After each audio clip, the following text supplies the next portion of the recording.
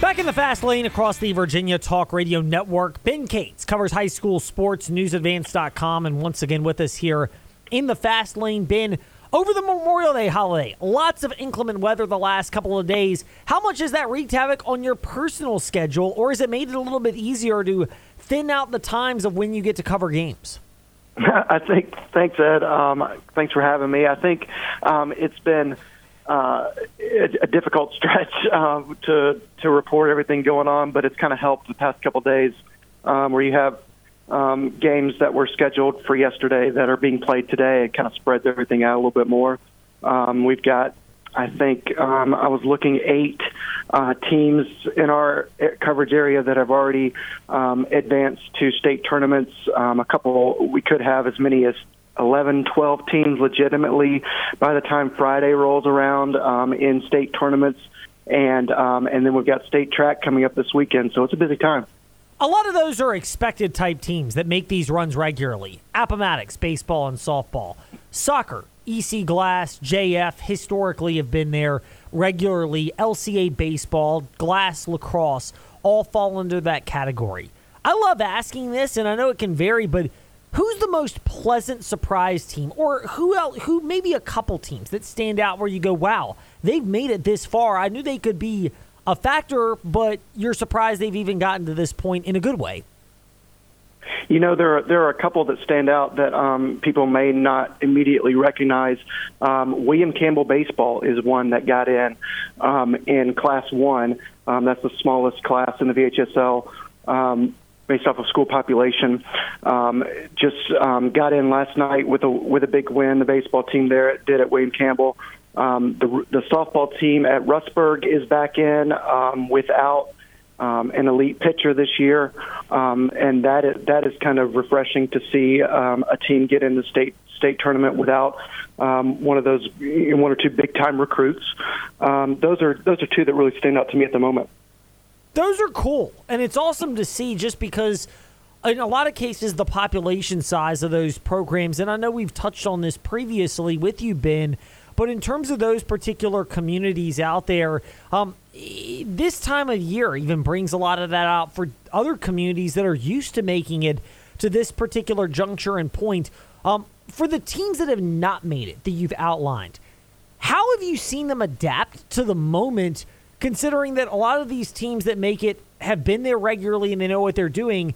Where do you rank a team like William Campbell Baseball, or how do you classify a team like that in terms of their ability to handle uncharted territory? It's difficult to say. You know, yeah, a lot of these kids, they're not used to being in that situation. You know, I remember when William Campbell won a baseball state title, but none of these kids remember that unless they were, maybe in middle school, elementary school or something. They may recall it, but they don't have the experience of having actually been through it. And so it's refreshing for them. I think this is the time of year where you get in, if you're lucky enough to get in or you're talented enough to get in, and you're maybe in that position where you haven't been before, you kind of start to look around and say, why not us? And even at the high school level, I mean, that can go a long way when you start to have resolve and realize that you're here for a reason. So yeah, I think that's something that's always interesting about the spring when you have teams getting in that you normally may not see, and it's refreshing for fans of area sports as well. No, it is. I mean, it's really cool. Not that you root against other teams, but sometimes you get some fresh blood in there, so to speak, as far as teams that have made these type of runs. The ones that have been expected to be there, who has looked every bit the part of a program that you thought would be here and they're matching your expectations? You know, 3 that stand out if you got the time. Yes. First of all, EC Glass boys lacrosse is back in the state tournament. They have just become a perennial power over the last 10 years or so, and just keep flexing their muscles this time of year. And that's one team. LCA baseball tonight is playing for a chance to get into the state tournament in Class 3, and once again, they're a team that you expect to be there, undefeated. I totally expect them to win tonight and to be a real tough out in Class 3. And then Amherst baseball in Class 4 last night against EC Glass won 2-1. Really got some good pitching from Dalton Wentz, a South Carolina commit, a junior. And both of those teams, LCA baseball and Amherst baseball, have the senior leadership that you want to carry you this time of year. It's really tough to win a state title with 1-2 good players. It can be done, I suppose. It's really difficult, especially in baseball. And what those two teams have is a ton of senior leadership, good junior classes as well. And I look for those teams to keep rolling. Ben Cates 8, Twitter and newsadvance.com, how you can keep up with Ben Cates' work, who's with us here in the Fast Lane. You mentioned, Winston, what's going on with Amherst baseball and how difficult it can be if you only have 1 or 2 players. What difference, though, does it make when one of those players is an ace that has big-time Division I potential and talent? Yeah, I mean, in it can make the world of difference. In this case, Dalton Wentz is just getting going. He's been really kept back this year by the coaching staff, and probably smartly so, because the kid has a strong future ahead of him. So they've been trying to limit his innings on the mound. I think going into the Seminole District meeting where they choose the all-district teams, he had 16 innings total on the mound this year, and went in and was a second-team guy on that team. And we all know that he's a first-team talent, but that just goes to show you he didn't have the experience on the mound this year. Now you're going to see them start using him more often, and he's really going to be effective in the postseason. It's kind of cool to see that type of versatility, and obviously that's got to be a selling point going forward in other spots. You mentioned EC Glass lacrosse. They've been here before as well and have looked as dominant as most people would expect. How much does that get ratcheted up now that you're in states and all of a sudden you're starting to take on those schools, particularly from Northern Virginia, that Glass has beaten before, but it takes a lot to get through?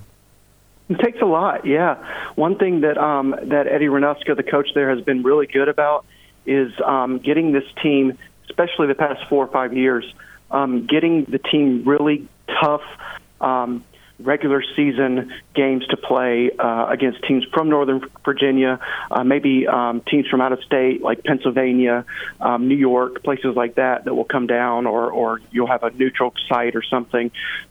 They've been really good at preparing these kids for the moment where they do have to face really tough, the best competition in Virginia.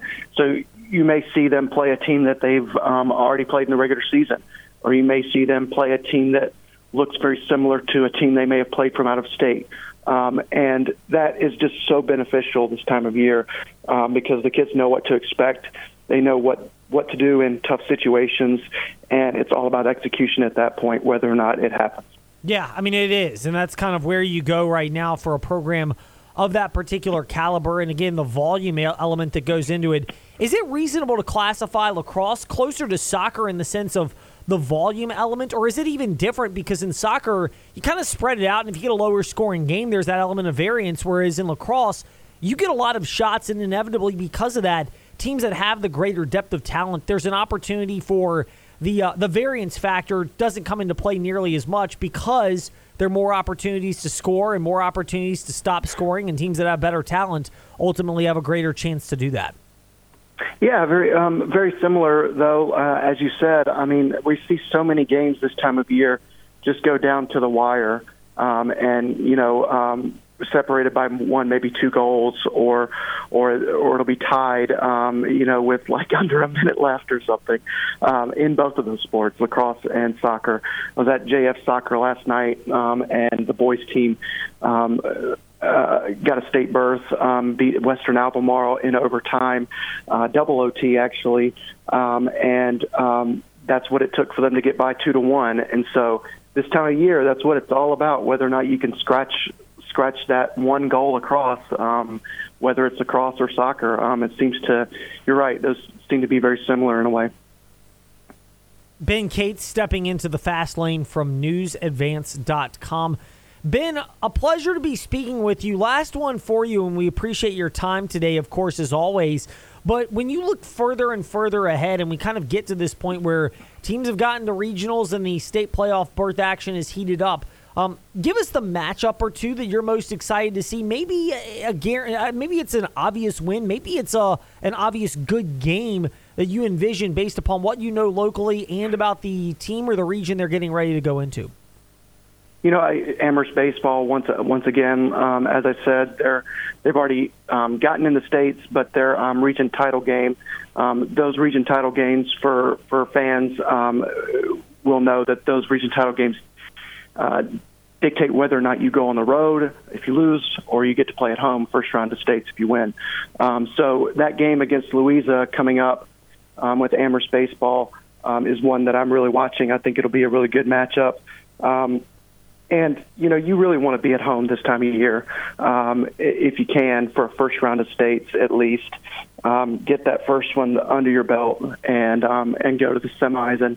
And you know, maybe you are at home again, or maybe you have to go on the road. But you don't want to be on the road for the whole thing. It makes it much more difficult to win. No, I mean, it really does in terms of obviously hitting last. The road or the home team gets to hit last, and an opportunity for that sudden victory, if you will, which is much more advantageous in baseball and softball in particular. Ben, thank you. It's advantageous to get your insight and analysis. Thank you for sharing it today in the Fast Lane. We appreciate it.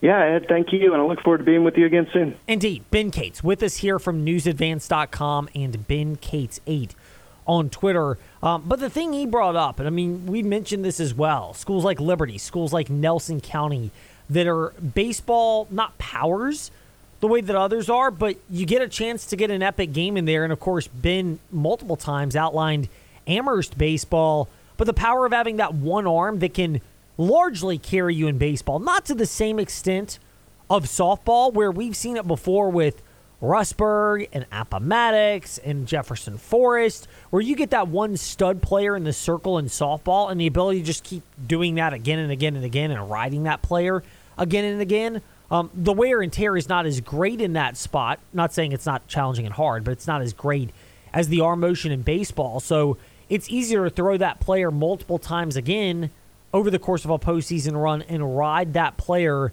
to a championship in softball, whereas in baseball it does get a little bit more dicey and it pays to have that depth across the board. When we return in the Fast Lane, depth of feedback. You have shared some of it, so Trey and I will opine on that. Keep it coming.